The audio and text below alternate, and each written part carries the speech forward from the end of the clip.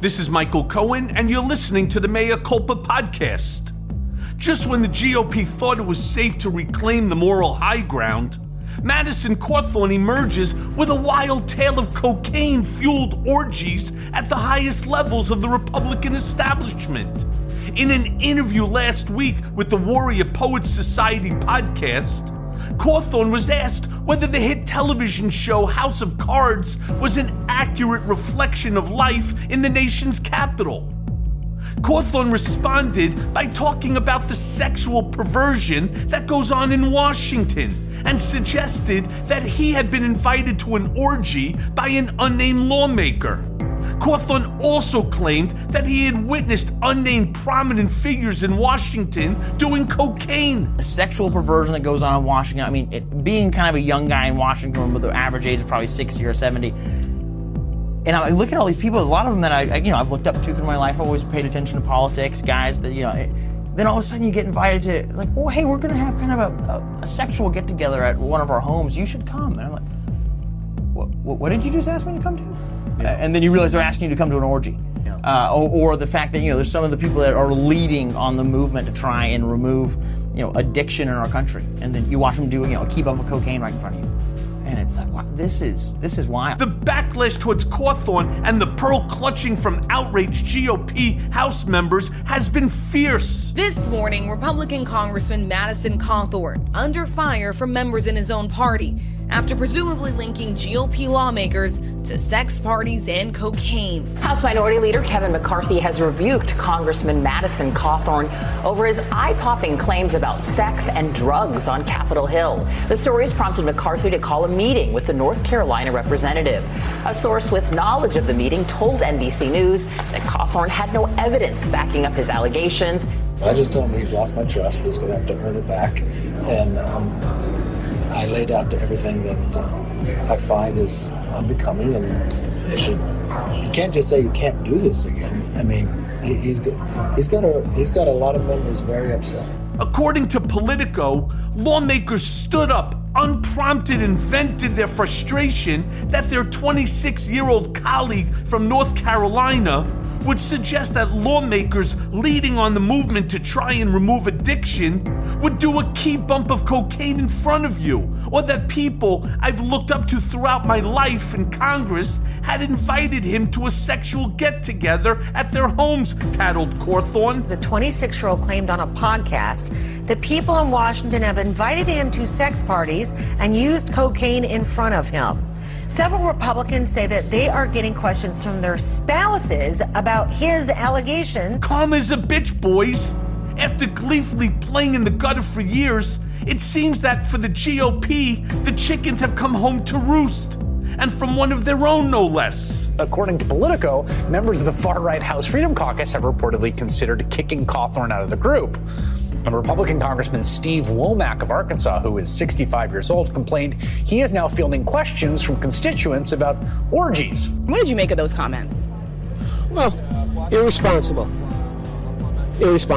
What he's saying can't possibly be true. I just think it puts us in bad light. In the Trump era, members of the Republican Party have pursued a near constant quest to see just how far they can push the bounds of acceptable political discourse. And the answer has routinely come back farther. That said, I think the problem here is that they will tolerate all manner of conspiracy theories and all manner of things inappropriately said, as long as it's against Democrats. When it became about them, that was the bridge too far. And that is why Cawthorn is in trouble. Calling for the jailing of one's political opponent?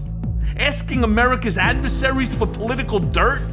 Trying to overturn a democratic election on the basis of lies about a voter fraud? All of these things have been kosher for today's GOP.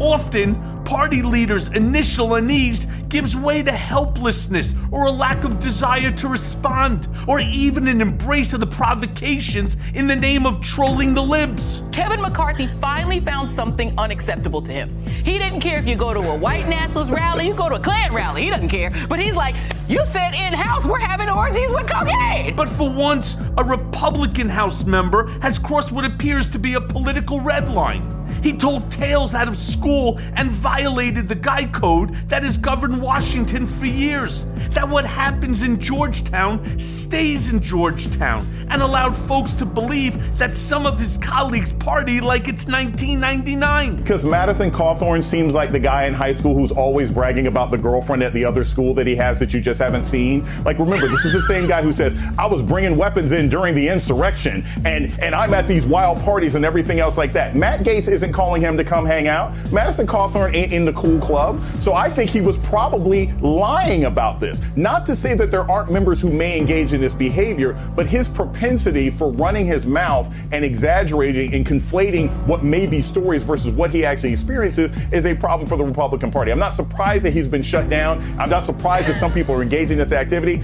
I don't think he's getting the phone call. Before you start looking for pictures of Jim Jordan in a gimp mask, first consider Cawthorn's track record of telling tall tales. He suggested House Speaker Nancy Pelosi, who doesn't drink alcohol, is an alcoholic. He told MAGA personality Charlie Kirk that he carried multiple weapons with him to the U.S. Capitol on January 6th. When he ran for Congress in 2020, part of Cawthorn's story was that he was headed to the United States Naval Academy as a high school senior before a car accident paralyzed him from the waist down.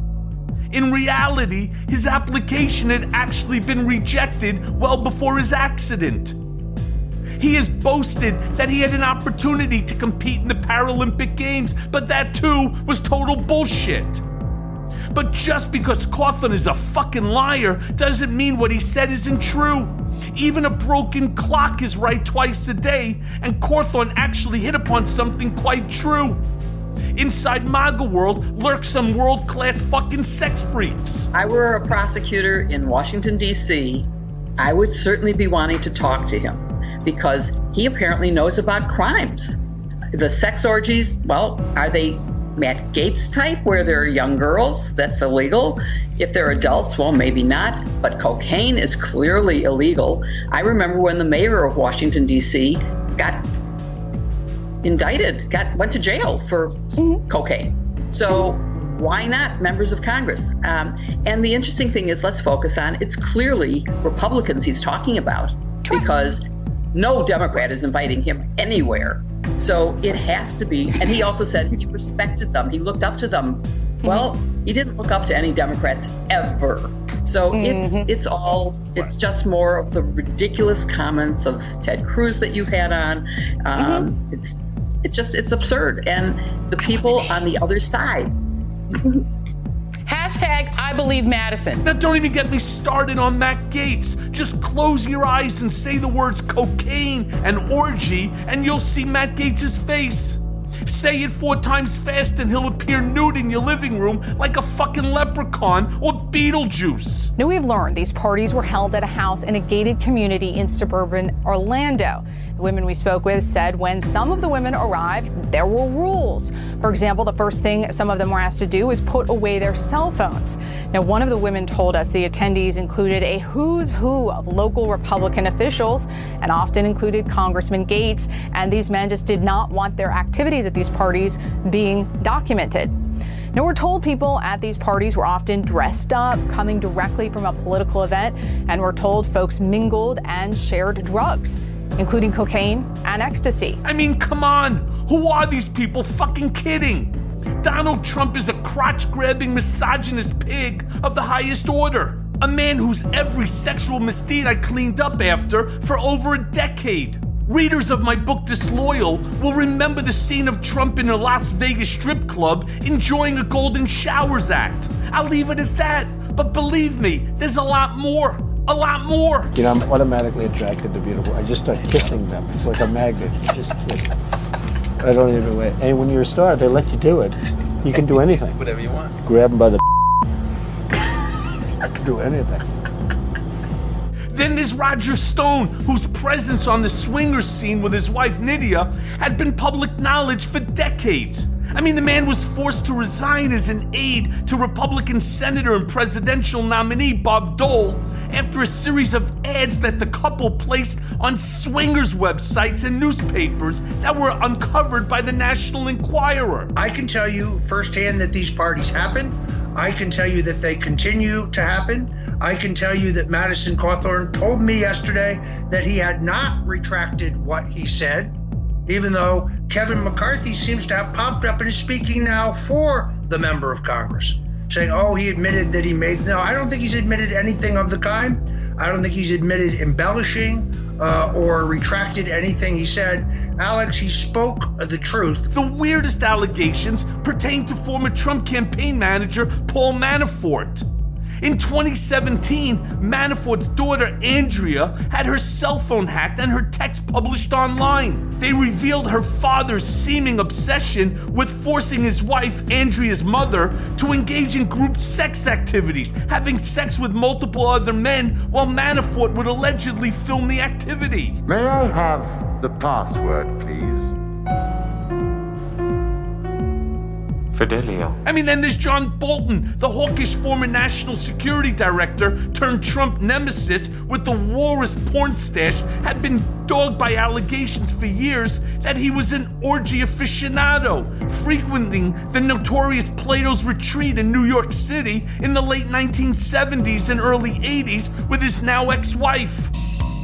Hi, swingers. We're Larry and Mary, co-owners of Plato's Retreat, the only on-premise swing club in New York. We're a couples-only private chartered club. On our premises, we have 3 separate air-conditioned swing rooms, 2 whirlpools, disco music, and a lounge area. At Plato's Retreat, you can make your dreams come true. Fulfill your wildest fantasies. We've got them all for you. The pleasure and the fun will keep you feeling young. It's for you. It's for you. Plato's Retreat, located in the Ansonia Hotel, is a unique club open to free-thinking adult couples. We offer a relaxing, no-pressure environment, complete with heated swimming pool and that great disco beat. Now, I don't care what consenting adults do in the privacy of their living rooms or anywhere, frankly. I mean, let your freak flag fly, folks. But when you are purporting to represent traditional Christian values and align yourself with people and policies that seek to deny certain other groups basic human rights because you find their lifestyle objectionable, you can see where there's a certain rank of hypocrisy. Why do you think Kevin McCarthy reacted so viscerally to the accusation of orgies and cocaine when other members, flirt with white nationalism or at a white nationalist rally do these blatantly racist things? But what was it about orgies and drugs that really drew a line?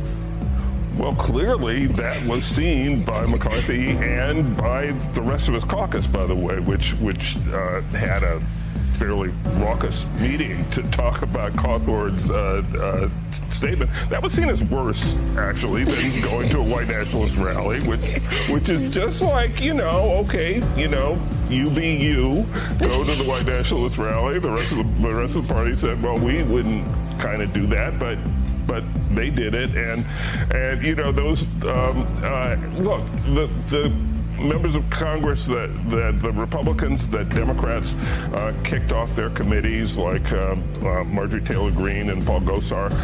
Kevin McCarthy says they'll have their committees assignments back. They'll be back on committees if Republicans take control. So none of that stuff is all that bad, according to today's Republicans.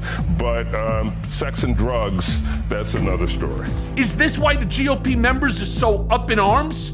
Not because what he said was bullshit, but because beneath the bullshit lurked a darker truth that nobody wants to talk about. Cawthorn's story about sexual perversions has made the rounds on right-wing conspiracy theory outlets like the Gateway Pundit and InfoWars. This only served to inflame the QAnon crowd even further.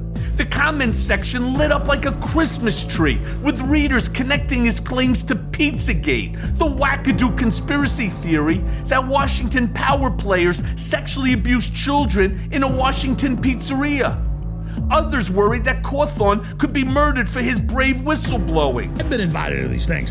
I haven't gone to them because I don't want to be, whatever, blackmailed, or I'm not into that. I'm, happy. But, I've been invited not just to those. I've been invited to the really weird stuff, not with kids or anything, but with the whole occultic stuff. So I can tell you, folks, the eyes wide shut things go on as well. Oh, babe, people in glass houses should not be throwing fucking stones, that's for sure.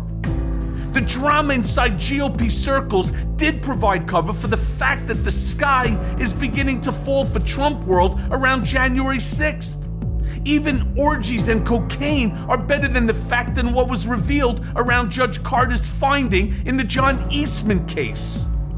A federal judge said last Monday that then President Donald Trump, more likely than not, committed federal crimes in trying to obstruct the congressional count of electoral college votes on January 6th of 2021, an assertion that is likely to increase public pressure on the Justice Department to investigate the former commander-in-chief. It's a big deal. The president saying, more likely than not, the then president of the United States committed a crime.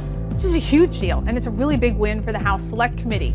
Lawmakers have previously used this litigation over John Eastman's emails to lay out their theory of potential criminal conduct by former President Trump. In a previous filing, they argued that conservative attorney John Eastman and former President Trump engaged in a conspiracy to perpetuate a fraud against the American people by trying to overturn the election results.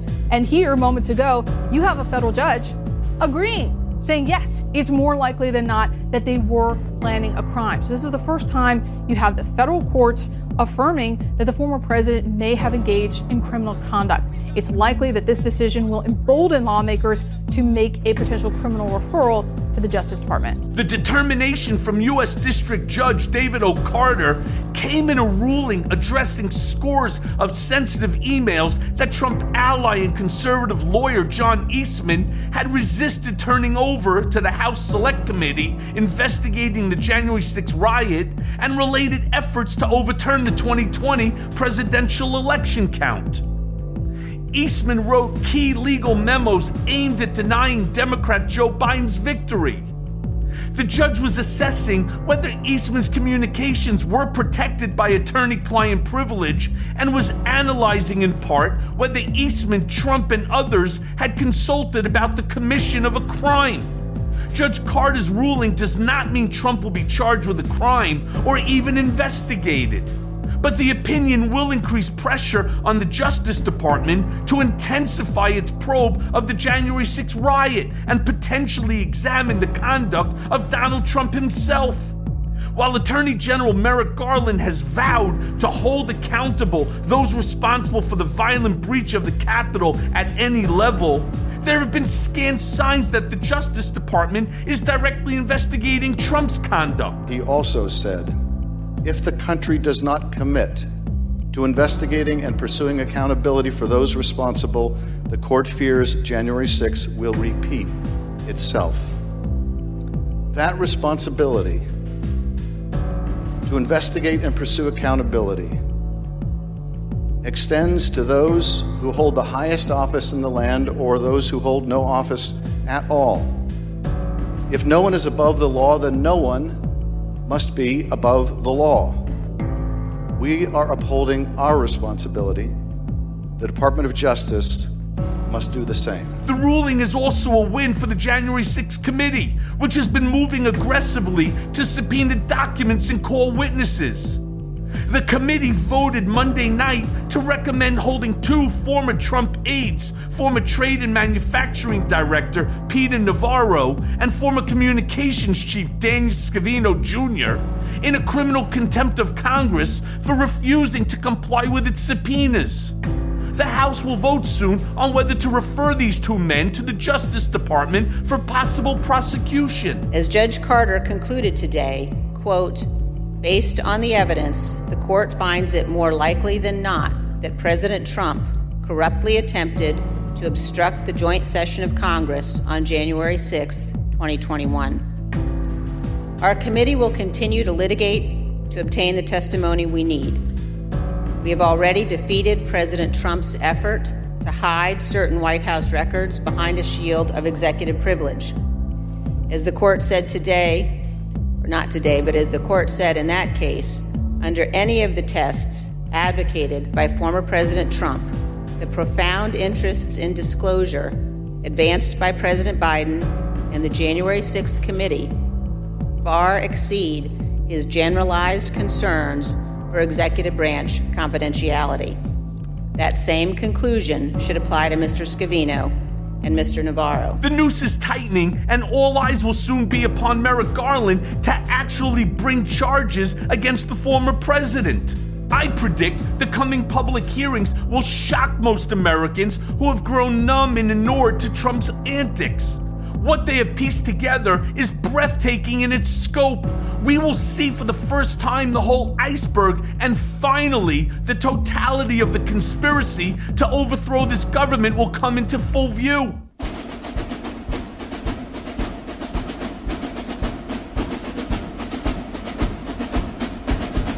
And now for the main event. My next guest on Mea Culpa is none other than Norm Eisen. The former Obama administration ethics czar has been increasingly busy of late through his work for the Brookings Institute, helping to build the case against Donald J. Trump and safeguard the future of democracy.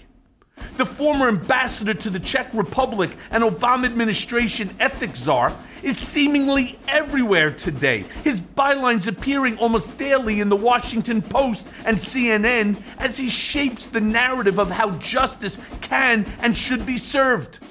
In his latest piece, Eisen writes that there is finally a roadmap to hold Donald Trump accountable. And that's where we'll start today. So let's go now to that conversation. Okay, so Norman, on Tuesday, Trump called upon Putin to release dirt once again on Hunter Biden. Now, as you know, it's both stunning and absolutely predictable that Trump has absolutely zero scruples or compunction to call upon Putin, who is now waging war on a U.S. ally, to help him personally. So I have to ask you this because you would know the answer, and only you, Norm. How can the GOP continue to just bite their tongue as Trump repeats the same behavior over and over and over again like a petulant child? Michael, thank you for having me back on the podcast. It's one of my favorites. So I always love being with you. Even when our nation and its values are threatened by a foreign adversary like Vladimir Putin and his Russian regime, and when a former American president is giving aid and comfort to the enemy, it is so extraordinary, where we, the Biden administration, the United States, the NATO allies, are sanctioning and embargoing and trying to block Putin. Trump is saying, hey, I want you to trade in the most dangerous export of Russia, disinformation. He's trying to get dirt out there on his past and future political adversary. And it is appalling, Michael. It's a pattern. When I first met you, when we were working in the impeachment, of course, this is the identical thing that got him impeached, right? There's a demand on a foreign leader for dirt on Hunter and Joe Biden while in the midst of Ukraine-Russia hostilities. He tried it with Zelensky, got him impeached and tried, and now he's changing sides. He's going over to Putin to do the same thing. So no matter how low Trump sinks, there's always a lower point, and he's touched bottom again with this. When I was in a brother at ZBT at American University, we always used to say to the pledges that they were lower than whale shit at the bottom of the ocean. I don't think there's anything lower than that, even Trump, to be very honest with you, because what doesn't make any sense, Norm, and again, I'm coming to you for your knowledge, for your expertise, because I know that your ear is always to the ground on this stuff.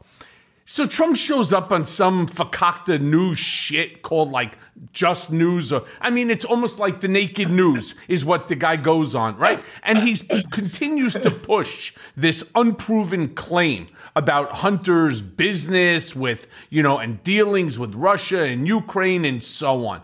So what doesn't make any sense to me is I'm not even clear that the material exists. I know that we've all heard about this computer that Rudy Giuliani had. It was confiscated during the FBI raid on his home here in Manhattan. And I'm not even sure whether or not that story is true. And I wonder whether you've heard anything about it. Is there a computer that was Hunter Biden's? Is there information about Hunter and Joe Biden and Burisma? Because, look, let me just go one step further here. I was out the other night for dinner with a buddy of mine, and he's an incredibly bright guy, very, very successful. We should all do as well as he does. And he's sitting there and he's talking to me, and he says to me, "Does it bother you that Joe and Hunter Biden have, this business relationship with both, whether it was Ukraine and or Russia and so on?" And I said, "Where did you get this information from?" Now, of course, this guy happens to watch Fox News as well as MSNBC and CNN, but he's 100% convinced. Is there really information out there? Is there really information on this computer? And if so, how come it hasn't been leaked? Well, first of all, I saw the strangest statistic the other day, Michael, that more liberals watch Fox News than they do any other cable newscast. I guess they do it. I guess it's hate watching. It gets the blood pumping.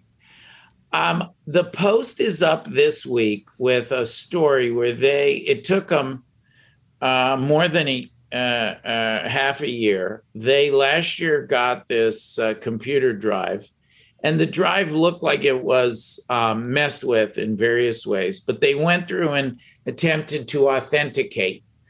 And they were able to authenticate, a relatively small percentage. I think there were 250,000 items on the drive, supposedly that was derived from Hunter's laptop, of which they're able to authenticate. One expert could authenticate less than 20,000, another more than 20,000, I believe, approximate numbers. So, less than 10% authentication. Now, what they found on that drive was indications that Hunter Biden was doing business with China, but no real smoking gun, no there.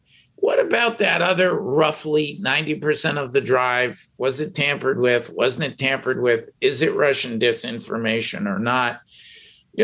I have yet to see in all of this mess, and of course I did a deep dive. We started with you. I think of the impeachment story as having 5 chapters. We're now in the 5th chapter.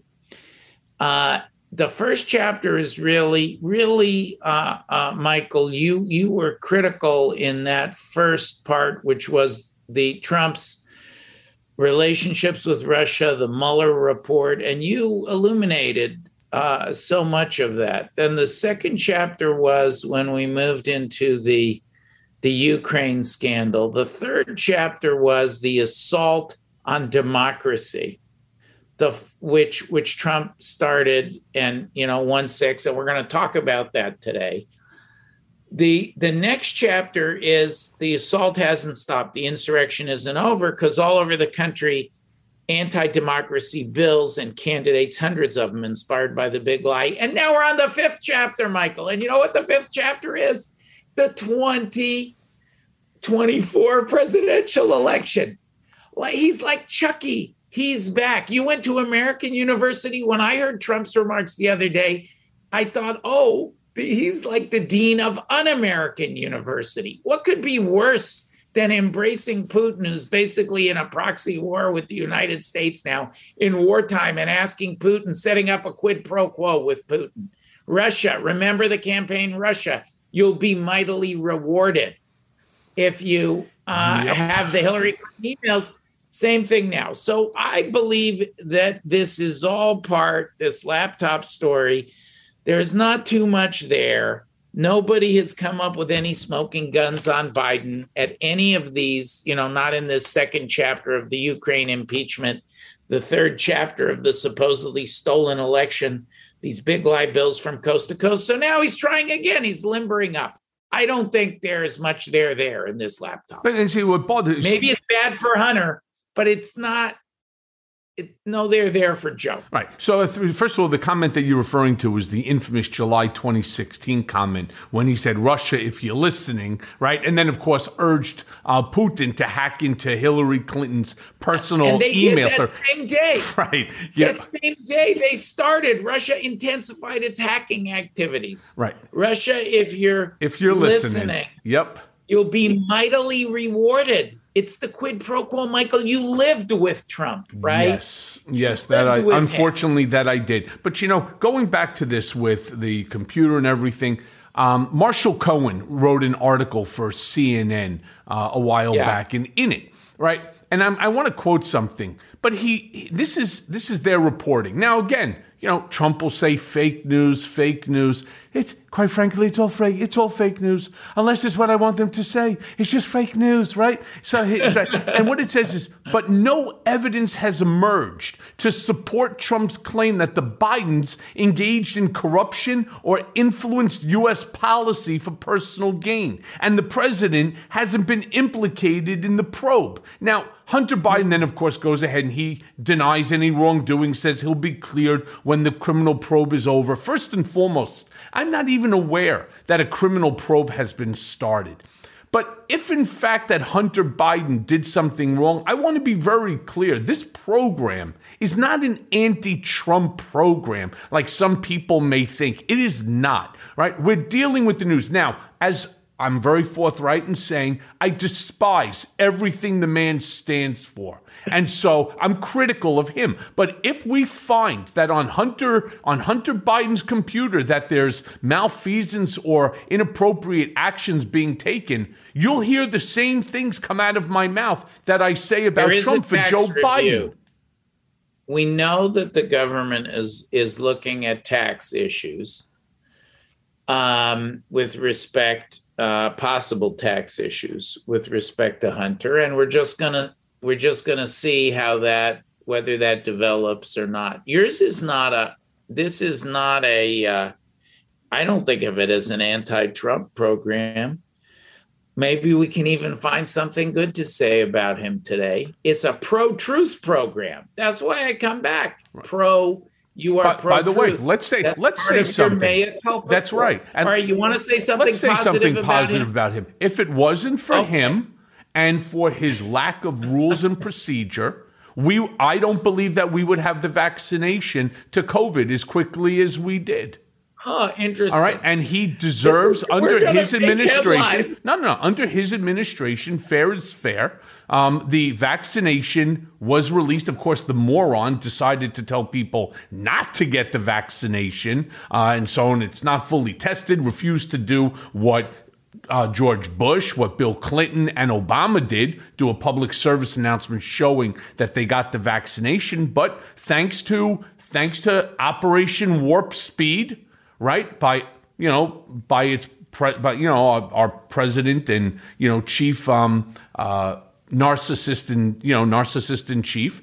Absolutely, we ended up with the vaccination. But I did just want to say one additional thing. Wait a minute. I want to cut in here. So you've said something positive about the domestic policy. By the way, I think Operation Warp Speed was a good antidote to Trump's tweeting, which I think of as Operation Warped Feed. So it was a good antidote. I'll say something positive on the foreign policy front that I think Trump built on decades of work by presidents of both parties and administrations of both parties in bringing the Abraham Accords to fruition. You and I are both Jewish American Zionists with the emphasis on the American. And that is something that is very strong for our ally Israel and very good for the Middle East. So you see, nobody can accuse us of being reflexive anti-Trumpers. There are things to be said. But, Michael, we have to admit that he was the most corrupt, the most venal, and the worst president in all of American history, despite those occasional bright spots. Yeah, and look, and now, of course, he's trying to take credit for all of the military aid that... See, this is the problem. It's not necessarily the message, it's the messenger, and it's how he does it. $400 million. $400 million was supposed to be provided to the Ukraine, in, 2019. And he decides that he's not going to give it. Held it up. Right. Unless that was the impeachment. That's correct. Unless that they turned around and they played along with his bullshit. But, let me move on for a quick second here, Norm. Let's talk for a moment about the big Judge Carter decision that came down this week, where Carter stated that Trump more than likely committed a criminal act. Now, I've gone before 10 different committees. I've spent, 1,000 hours, whatever it was, giving them tens of thousands of documents and so on.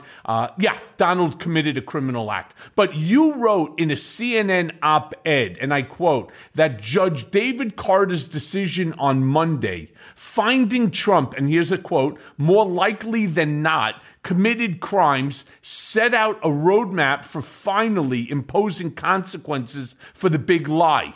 It does so by tackling the thorniest legal issues regarding Trump, his enablers, and the events in and around January 6th of 2021, and showing how they can be addressed by prosecutors. Now, there was a lot that's said in that quote. So I'm going to ask you, Norm, as the writer, would you unpack for me and my listeners what those crimes are and why this decision is so consequential and precisely what that roadmap might be? Well, Michael, you should have felt strongly validated by the decision of the judge, because you were one of the first and I think most outspoken in pointing out that the events around January 6th were part of a pattern of criminal behavior by Trump. They were not some sudden breakaway, but they were the logical evolution, the culmination of things that you had seen, pointed out. I volunteered information to me and the Judiciary Committee when we were starting the impeachment investigation, and you've been so outspoken, so you should feel very validated. And what I meant by that was, and I know we're going to talk also, I assume we're going to talk also about, you had one development of great validation for your insights and your mea culpa tour, to borrow the name of the podcast. And you've had it, we've had one outrageous apparent failure in recent weeks. Alvin Bragg, shocking, appalling, based on what we know. We're going to come and talk about that. So yes, we most certainly will. And it's not just just disappointing. It's bewildering. Yeah. But let's go back to this one, because I really like for you to unpack. Yeah. Let's start here. So here's what the judge did. He said, look, obviously this is not an easy case. And I do take exception to those who say, oh, it's easy, it's a slam dunk. There's very good friends, mentors, and teachers of mine who say it's easy, it's a slam dunk. And there are some who say, oh, prosecuting Trump criminally for what happened around January 6th is impossible, never happened. I think there's a middle ground. That's where I've tried to be, to say there's strong evidence. It's developing in the direction of liability. Let the process work. Let the 1-6 committee and DOJ do their work. Let's see where we end up. It looks like crimes to me. That's exactly where Carter ended up. And the value of his position was, one, he focused on, at the January 6th committee's urging, they asked him to do this. He focused on two very plain vanilla crimes. I don't favor, even though Stewart Rhodes was just charged with seditious conspiracy. I don't favor the more unusual or outlandish crimes for investigating Trump for January 6th.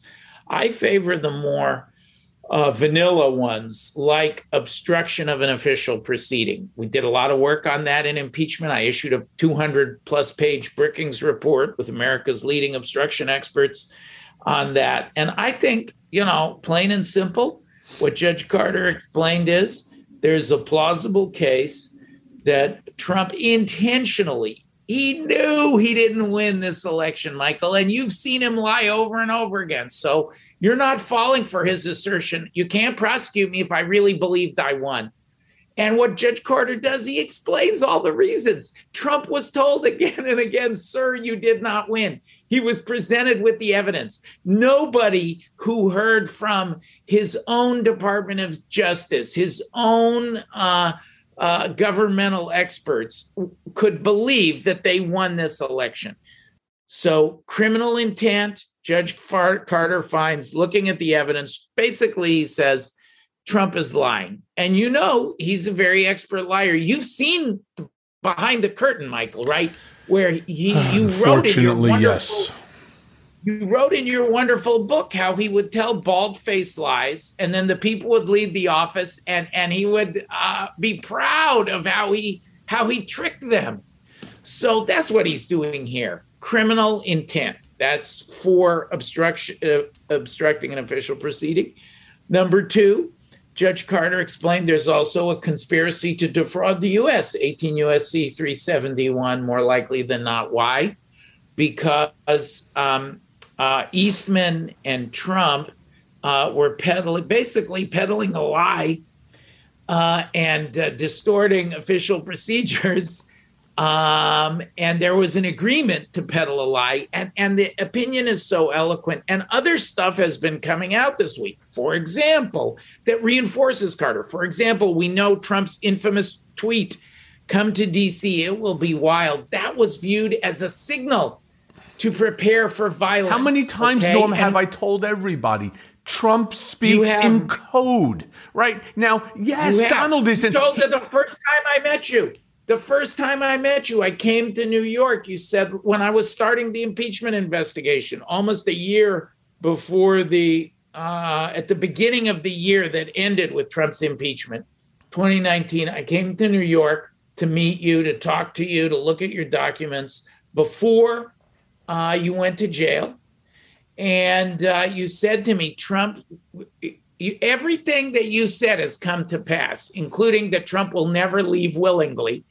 And you said he speaks in code, Norm. You have to understand that. You're going to investigate Why this guy. do you think, Norm, that so many of these law enforcement agencies, House, Senate, House Permanent Select Committee, the Senate Permanent, the Judiciary, the House Oversight, the AG, the DA, et cetera, why do you think that they kept calling them? Because there's statements made by other people that, taken by itself, don't really mean anything. But when you take it in terms of how Trump thinks and you apply it to the context that it's talking about, Donald's not going to turn around and say, okay, I want everybody on January 6th to show up to the Capitol. We're going to storm the Capitol. We're going to beat up the police. Bring your zip ties, your bear spray, your firearms, your baseball bats. Bring it all and start cracking heads. He's not that stupid. He's stupid, but not that stupid. Now, in an NBC article that was written by Dan Barnes and Dara Gregorian, I want to quote something here because this is exactly what U.S. District Judge David Carter wrote about Trump, as well as this lawyer, John, his lawyer at the time, John Eastman. And he wrote, he's just a top-notch guy. Every American, and certainly the President of the United States, knows that in a democracy, leaders are elected, not installed. With a plan this bold, President Trump knowingly tried to subvert this fundamental principle. Based on the evidence, the court finds it more likely than not that President Trump corruptly attempted to obstruct the joint session of Congress on January 6th of 2021, right? I mean, he then further ordered the emails Eastman, in order to be turned over to the January 6th committee. This is extremely relevant, folks. This is exactly, Norm, what you were writing in here. This guy breaks the law every single day, and yet he's still at Mar-a-Lago stuffing his fucking face. He's still walking around and still bamboozling a whole group of GOP supporters and sycophants out of their money. And I scratch my head each and every day. Look, Norm, I talked to you about this, offline, and we've spoken, several times about it. I'm still fighting with the Department of Justice, the Office of the Inspector General, Michael Horowitz, about releasing to me information on my own case. I would like to know why he has not opened up an investigation into an unconstitutional remand of a U.S. citizen because they wouldn't waive their First Amendment constitutional rights. And people turn around, sometimes they write to me on Twitter or other things, stop belly aching, stop whining. Understand that if they could do it to me, who's next? You, Norm, you're next, or anybody that writes anything about the Fuhrer that he doesn't like. Next thing, you're going to have the FBI showing up and taking your ass to jail, simply because that's what Donald wants. That's not the way that our democracy works. Well, Michael, we're all grateful to you. You're fighting for all of us. Not everyone. Well, the listeners of this podcast, there's probably a few hate listeners, but the listeners to this podcast, of whom I'm one, are grateful to you for the battles you're waging. No, let me ask you this. I gotta throw one more thing in here. So Hakeem Jeffries and Ted Lieu, they penned this letter in July of 2020. 18 months goes by. By coincidence, I happen to be on MSNBC with Alex Witt.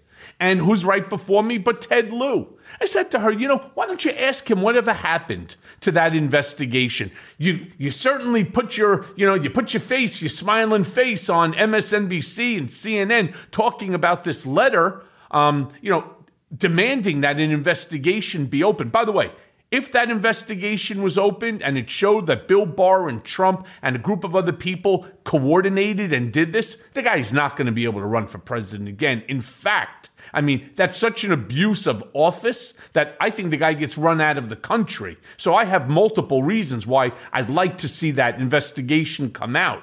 But on top of that, they just dropped the ball. How do you drop the ball? Not once, but then all of a sudden, 8 months later, they finally send a letter.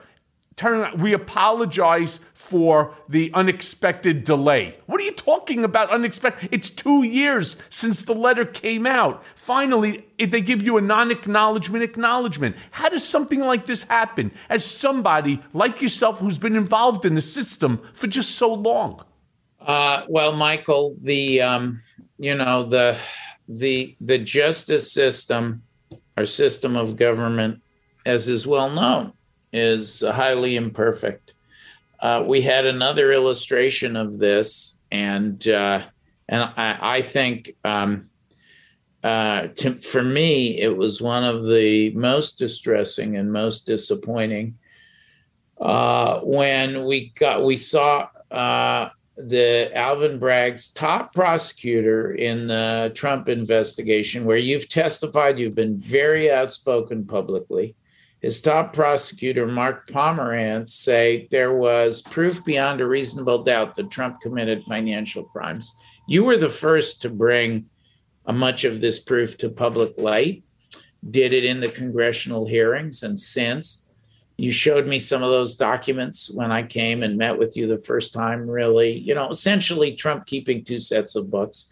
And Pomerantz resigns because the case is not moving. And, we have these representations Bragg is making that it's still going on. I say Bragg owes you, and I wrote it in the Washington Post, and all the other witnesses and me and the public and his constituents in New York an explanation.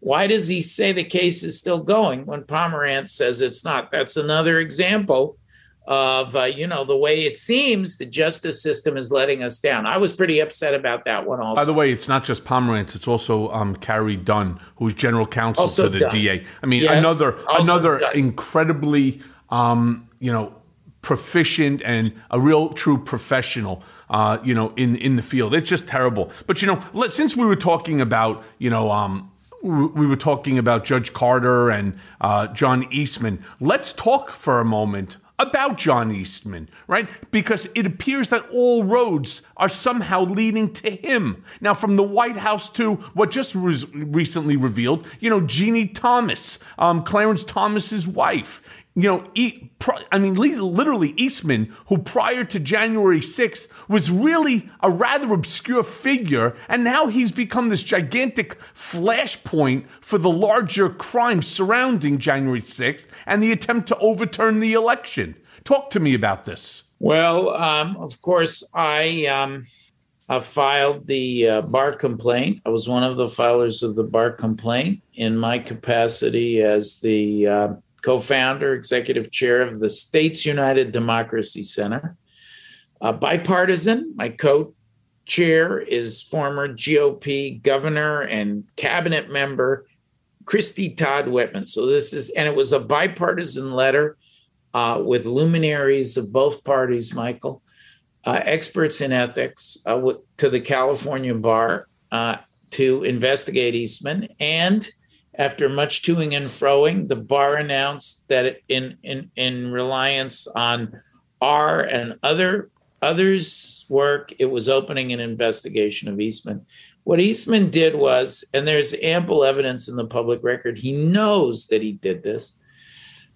He urged an unlawful plot to have the then Vice President Pence, and Trump wanted this, to have the vice president refuse to recognize lawfully chosen and voted for electors for president to have a 10-day hiatus to investigate fraudulent claims. Eastman admitted in his writings that this was that this would have been a violation of law.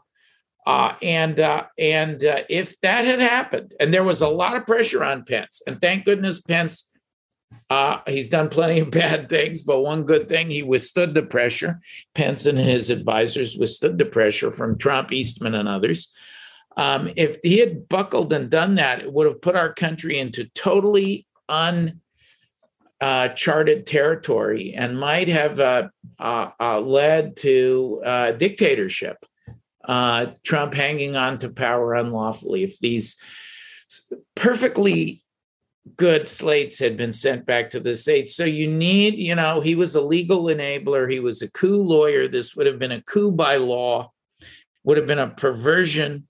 And thank goodness, Democrats and Republicans alike stood up to it. Eastman should have his bar license reviewed by California so that he can't do this kind of thing. And I'm pleased that they're investigating him. Yeah, well, and a lot of that's thanks to you. Yeah.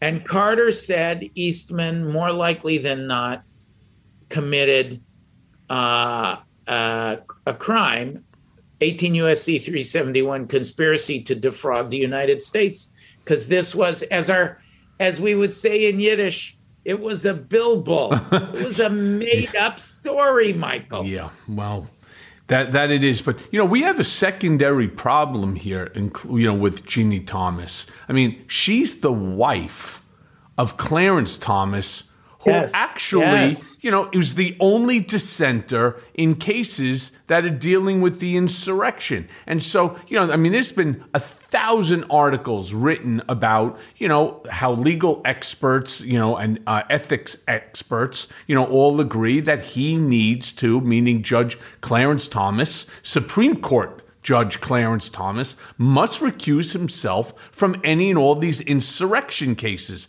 This is really a problem. Right? I mean, he's got quite a bit of sway that's going on there. I mean, they now do control, if you want to say, with the 3 recent appointees by Trump and so on. This is really, it's a true problem, because if you can't even look, forget about the state courts or even the federal judges here in New York.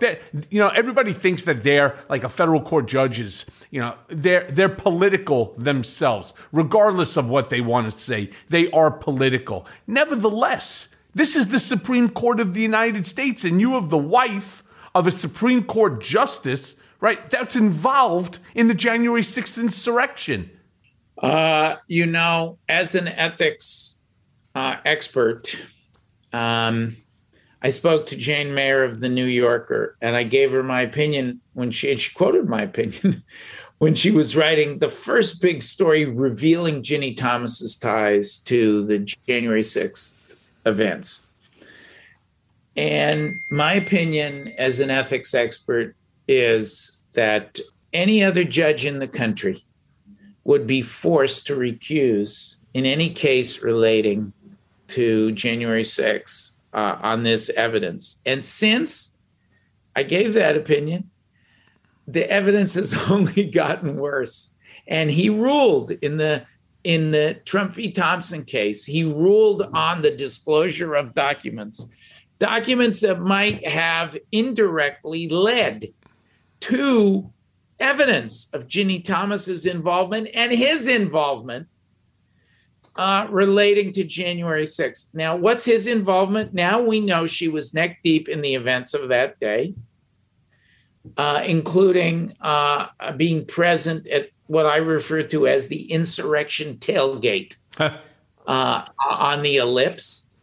And she was exhorting Mark Meadows to advance the plot that Judge Carter found was a conspiracy against the United States to defraud the United States, 18 U.S.C. 371. She was pushing it on Mark Meadows, pushing one of the main possible alleged co-conspirators, Sidney Powell, on Meadows. And we know she says she talked in one of the Meadows texts, I talked to my best friend. Yeah, I saw that. Well, Trump, that's code. Who's your best friend? Clarence Thomas. Was he involved? So he must recuse. And I think he committed a serious ethics violation by failing to recuse. Serious. Justice Fortas was once forced off the Supreme Court, lost his opportunity to be Chief Justice because of allegations of ethics improprieties, of his financial entanglements. This is far worse. This is far, far worse. It has a financial aspect too. She's involved with those who helped fund some very troubling activity. So he's violated every canon. It is a very serious violation that he ruled on that case. And it's outrageous. And, I think there should be consequences. Unfortunately, in the Supreme Court, as crazy as it may sound, there's no code of ethics. Yeah, isn't that funny? I heard that. Decide on your own ethics. I heard that Judge Roberts was supposed to design one years ago, but it never went anywhere. But I want to ask you this, Norman. In yesterday's Plumline blog, Greg Sargent wrote about how Trump used the January 6th violence as leverage against Pence. And I'm going to quote this: most everyone not cooperating with the January 6th committee is helping shield Trump from public disclosure about what happened during that period. Now, Raskin tells me that you wrote, that's the key to the cover-up. If you do me a favor, tell me how so. The reason that this failure to cooperate is the key to the cover-up, Michael, it goes to where we started the podcast. The Republican complicity with the MAGA faction in their party. If the Kevin McCarthy's and the Jim Jordans and the Mark Meadowses came forward, the senators who were talking to Trump, the Lees, the Hawleys, if they all came forward and gave their proof, they would help establish the same critical issues that Judge Carter dealt with. You're weaving it all together brilliantly. That Judge Carter dealt with, in his opinion, Michael, intent right? They all offer, because they were, how do you prove intent? You need witnesses who talked to the man on the day of the crime. What happened in that 180 minutes plus of inaction while violence was occurring and Trump was reportedly cheering it on? What happened in that conversation? We need firsthand witness, not hearsay. What happened in that conversation with McCarthy where the Capitol's under attack, and instead of Trump saying, "I'll help you," he says, "Kevin, gee, I guess they care more about the election outcome than you do." I mean, we talked about this. He exhorted this crowd to come to Washington. It will be wild. The violent actors, who, by the way, I'm litigating against, the violent actors, the Proud Boys, the Oath Keepers, the violent actors took that as a signal. Trump had a plan. He was going to try to get Georgia. He pressed Raffensperger, the Georgia Secretary of State, try to get the states directly to reverse. They wouldn't do it. Plan B was he was going to try to get Pence to flip the election. Pence wouldn't do it. Plan C, maybe we should call it Plan V for violence, or Plan C for the corrupt conspiracy. Plan C was, if the state plan failed that Eastman helped cook up, if the Pence plan failed, again, Eastman's fingerprints, we've talked about that.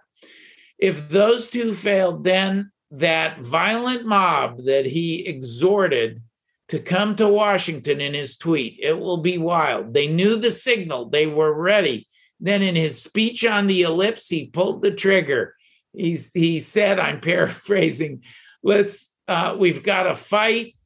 They'll take our government away if we don't fight back. Let's march to the Capitol. I'll be with you. He pulled the trigger, and then the bullet was fired. The Capitol was attacked in Plan C, Michael. And what did he do? He watched for 180 plus minutes. Do you remember the numbers? It was 180 minutes.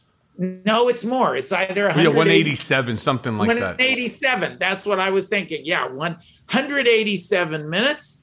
And what's the, and these individuals have that evidence. They have that proof because they talked to him during that time. Also, we got more evidence this week, Michael, in the form of the missing 7 hours of White House call logs. Yeah, you can't make this stuff up, right? I mean, it's like Rosemary Woods with Nixon, where she erased minutes. Now we have over 7 hours. There's no way that those call logs would not be created. He says he doesn't know what a burner phone is. We know the conspirators were using burner phones in Plan V for violence, Plan C, the third option. They even, Peter Navarro, another one of the cricket aides who was held in contempt by the committee this week, had a name for it. What did he call it? The Green Bay Sweep? A part of this plan, the Green Bay Sweep. So it has all the elements of a conspiracy. And now, thanks to Judge Carter, we know how you can prove the intent element on Trump. So I just want to go back to you, because you were saying, you have to listen to the words that Trump says. And this is something, again, whether it was your committee that you were working on or any of the others that I dealt with, I want to give you, for example, these are Donald's words, right? If this happened to the Democrats, there'd be hell all over the country going on. There'd be hell all over the country. But just remember this. You're stronger. You're smarter. You've got more going than anybody, and they try and demean everybody having to do with us. And you're the real people. You're the people that built this nation. You're not the people that tore down our nation, right? What's he doing here?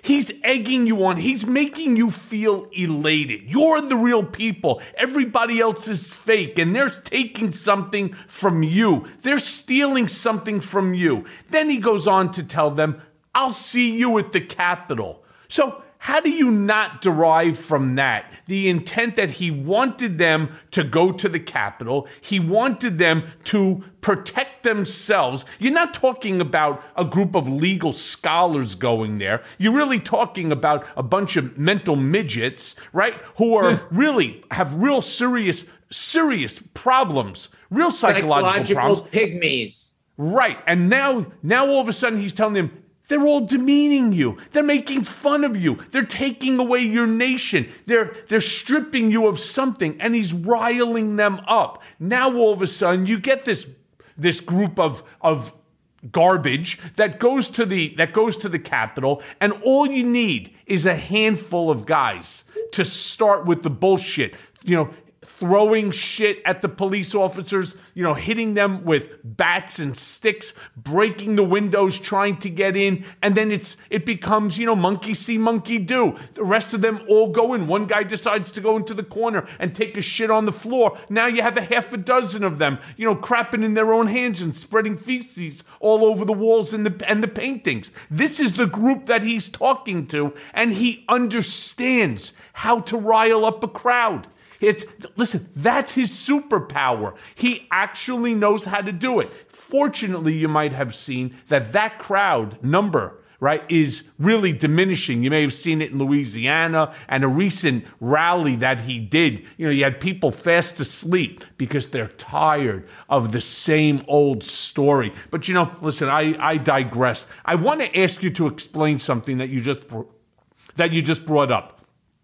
If you'd explain to my listeners how the pattern of emerging evidence establishes the criminal intent, especially in regards to how Trump and his team were warned that the January 6th, attack would turn violent.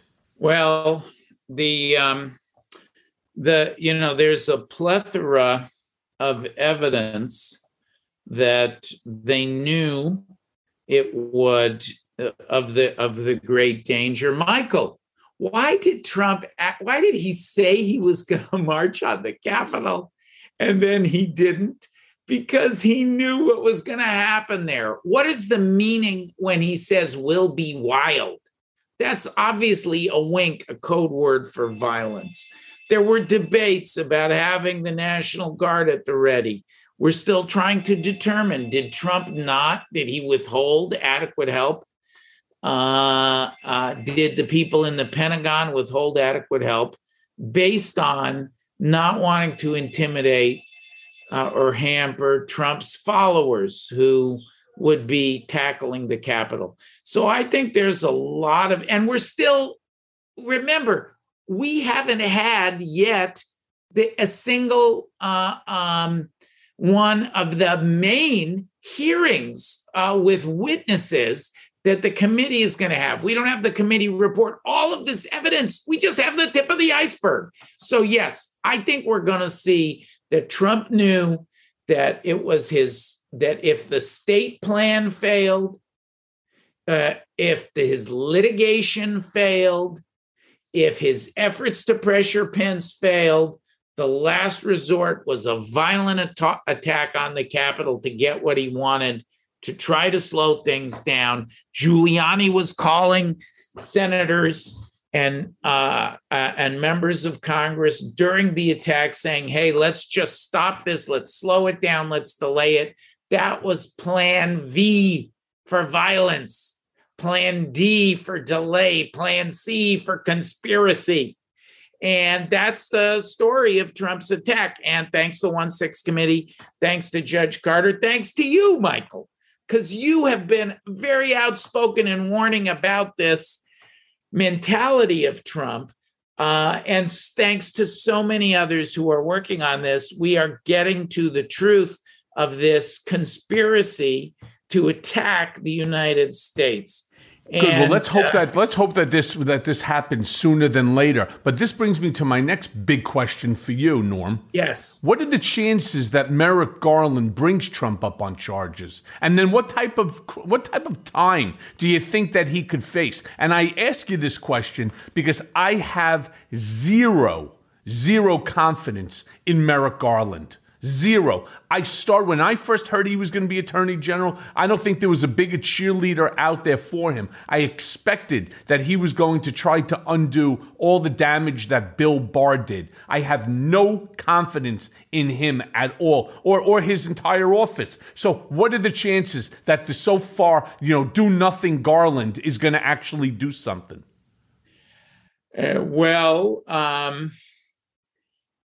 The greatest likelihood of action, I think, at this point, I would have told you a month ago. It was, in my view, there's, as Pomerantz said, proof beyond a reasonable doubt that Trump committed, basically kept two sets of books. That's the simple case. He's saying things are worth one thing, one value, a lower value when it comes to paying taxes. And he's saying it's a higher value when that's helpful for loans and insurance. You can't do that in America. And New York has statutes like their Books and Records statute. And I think Pomerantz is right. So let's put that to the side for the moment. I hope the DA will change his mind still, and we'll start by explaining what his thinking is. There is a precedent to explain. The next most likely, though, I put my main hope in the Georgia DA, Fani Willis. And Judge Carter out in California also specifically, he's no dummy. He pointed out the Georgia violations. Just find 11,780 votes, Trump said, one more than he needs to win, that don't exist, Michael. Trump knew he was lying. He was stealing when he did that. He knew the exact number, didn't he? So that's there's a lot of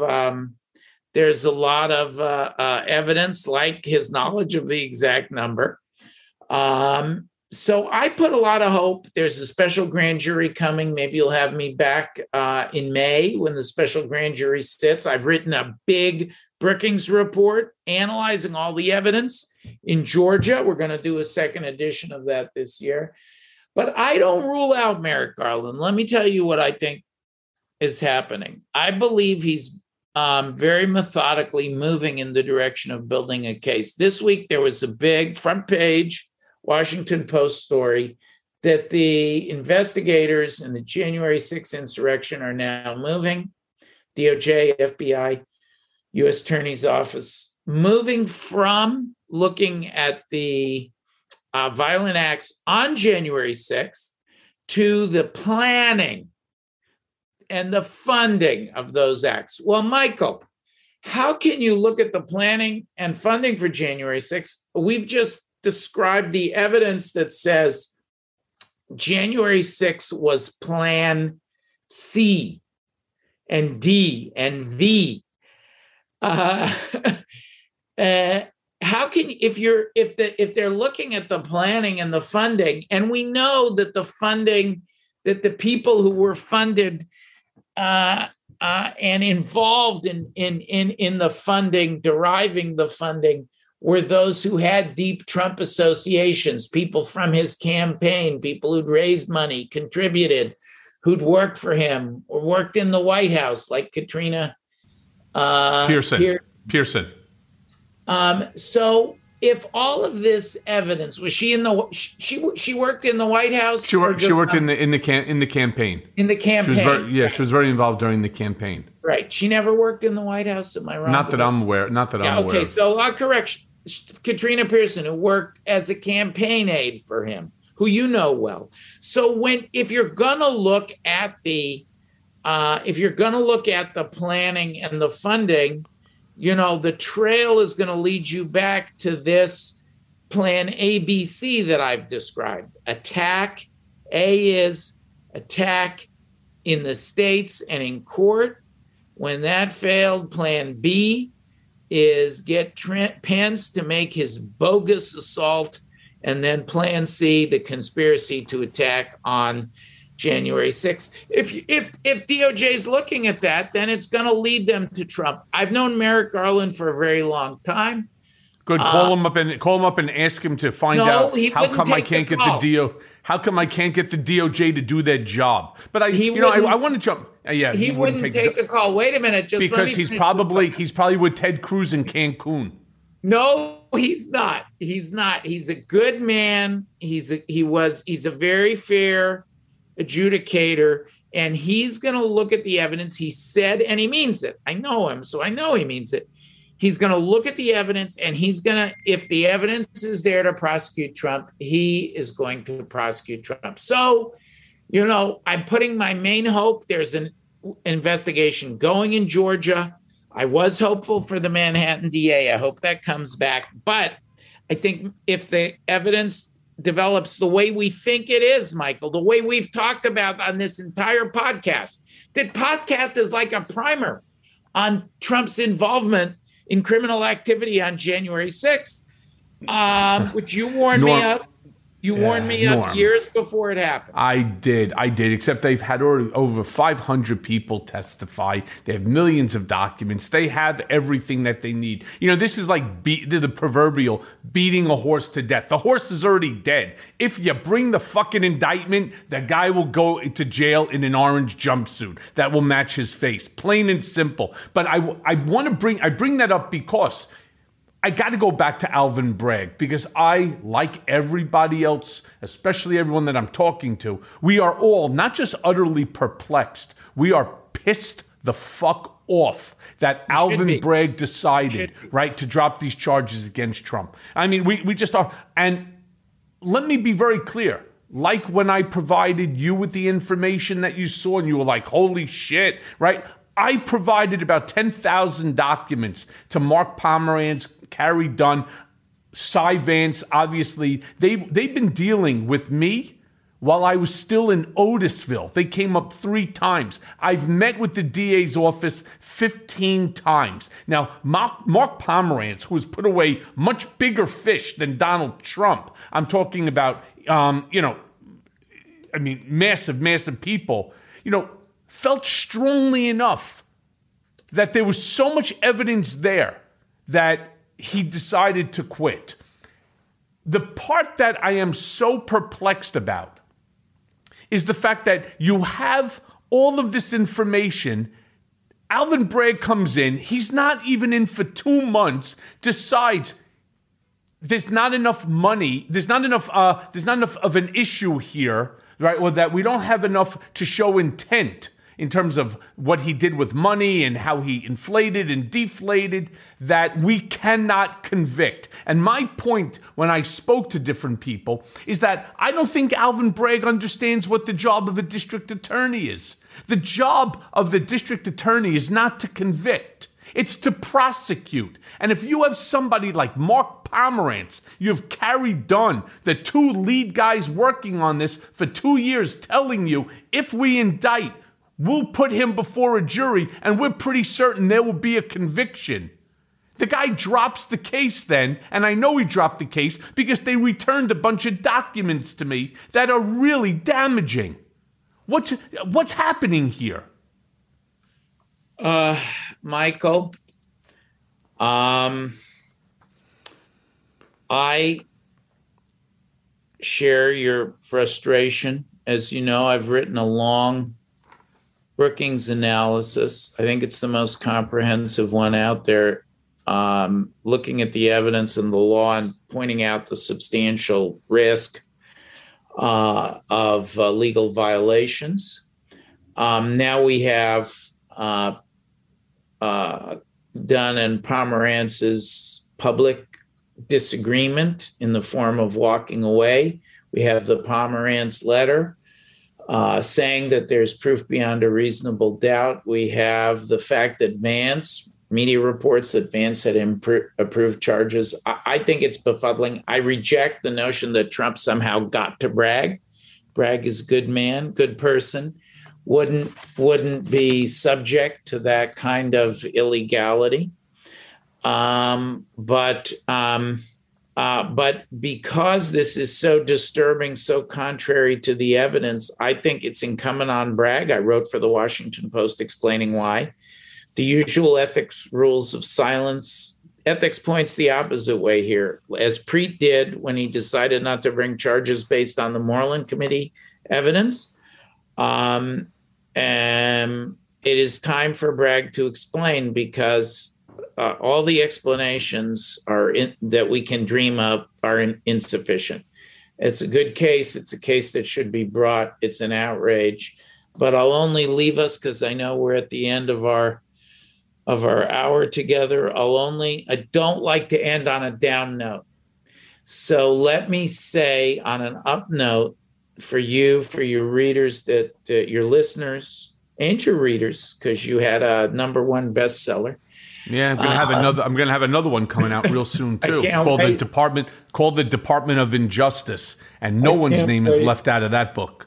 I can't wait. I have a book coming called Overcoming Trumpery that tackles some of the similar issues. So we'll trade manuscripts. Can't wait for yours. I want to leave on a positive note. Whatever failures or insufficiencies Bragg is exhibiting, and let him explain, let him justify what he's done, the inexplicable and the unjustifiable. I don't think DA Fani Willis in Georgia, Fulton County, is a similar kind of a flop. She's tough. She's proven her willingness to, for God's sakes, Michael, she prosecuted teachers in a RICO conspiracy, the Atlanta teacher cheating scandal. I don't think she's convening the special grand jury in May to flinch. And while I'm looking forward, the evidence is gathering of federal reviews, federal investigators closing in. The New York Times also reported that the grand jury is looking at the phony electoral slates. Again, that tightens things up on Trump. I do think you're going to see action in Georgia. So we'll visit again when that special grand jury sits, when or after. I hope you'll have me back. I'll always have you back. I always learn so much talking to you, Michael. It's terrific. I know you're a positive, upbeat guy. It's why I like you so much. One of the problems is I'm not, right? And I really want my listeners, and I want those that are fans and those that aren't, to understand just how much trouble the country is in, how our democracy is in peril. And every single time that Donald Trump seems to escape a lawsuit, seems to escape like what DA Bragg did, it emboldens them, it empowers them to continue to believe that he actually is Teflon Don, and that all the stuff that is being brought against him is improper, it's unjust, it's part of the witch hunt which he created, that whole notion. It's all fake news. Not only did DA Bragg do this, but so did the Southern District of New York. They did the same thing as well when they turned around and they dropped, there were like 12 or so sealed indictments regarding the same things that they were coming after me against. Let's not forget, I went to prison in part because I paid Stormy Daniels, right, at the direction of and for the benefit of Donald J. Trump. But no, they let everybody else go. So every single time that the guy gets a break, and the guy has like not 9 lives, he has like 30 lives so far. We need somebody. It's amazing. I out of all of the cases that I participated in, and whether it was Mueller, whether it was, your committee, any of the committees, the one that I provided the most damaging evidence to is the Attorney General, Tish James, who, thank God for her, and DA Bragg. Going. That's right. Bragg, terrible. So, terrible. Michael, I hope that your pessimism is lifted up a little bit, and my optimism is justified by developments that we'll see in Georgia and on the federal level, including the New York Times report this week, grand jury on the phony electoral slates, that and the investigators on the federal side looking at the planning and funding of January 6th. Those are all signs that despite his genius for evading justice, the Teflon, eventually, Michael, Teflon wears off every pan. And the same is going to be true here. It's been so great being with you again. Thank you, Norm. I will see you again soon. Bye, Norm. And now for today's Mea Culpa. In thinking about the outrage from GOP lawmakers sparked by Madison Cawthorn's allegations, I can't help but be sickened. Not by the idea that some of these men and women might enjoy group sex or the occasional toot. Again, big fucking deal. Instead, what it reveals is the real priorities of this mob of jackals. When Marjorie Taylor Greene spouts off about Jewish space lasers or appears with an avowed white nationalist, it's a slap on the wrist. Even Paul Gosar's snuff video fantasies of murdering AOC only caused a few days of uproar, and most of it was from the other side. But now that Cawthorn implicates his fellow congressmen having orgies, do these congressmen finally go haywire? I mean, they're perfectly comfortable through trampling over the Constitution and supporting a coup to keep a pig in office who thought of himself as a world-class Lothario because he could grab him by the crotch. Racism? No fucking problem. Lying? Hey, that's all good. Authoritarianism? Why not? But hint at the sexual proclivities of congressmen and it's a crisis. But they wouldn't be acting this way if the MAGA base wasn't up in arms. And that's the real issue. They don't really give a shit if their congressman stands next to a neo-Nazi. Hell, that's probably why they voted for him. But implicate them with sin and you risk pulling the whole house down.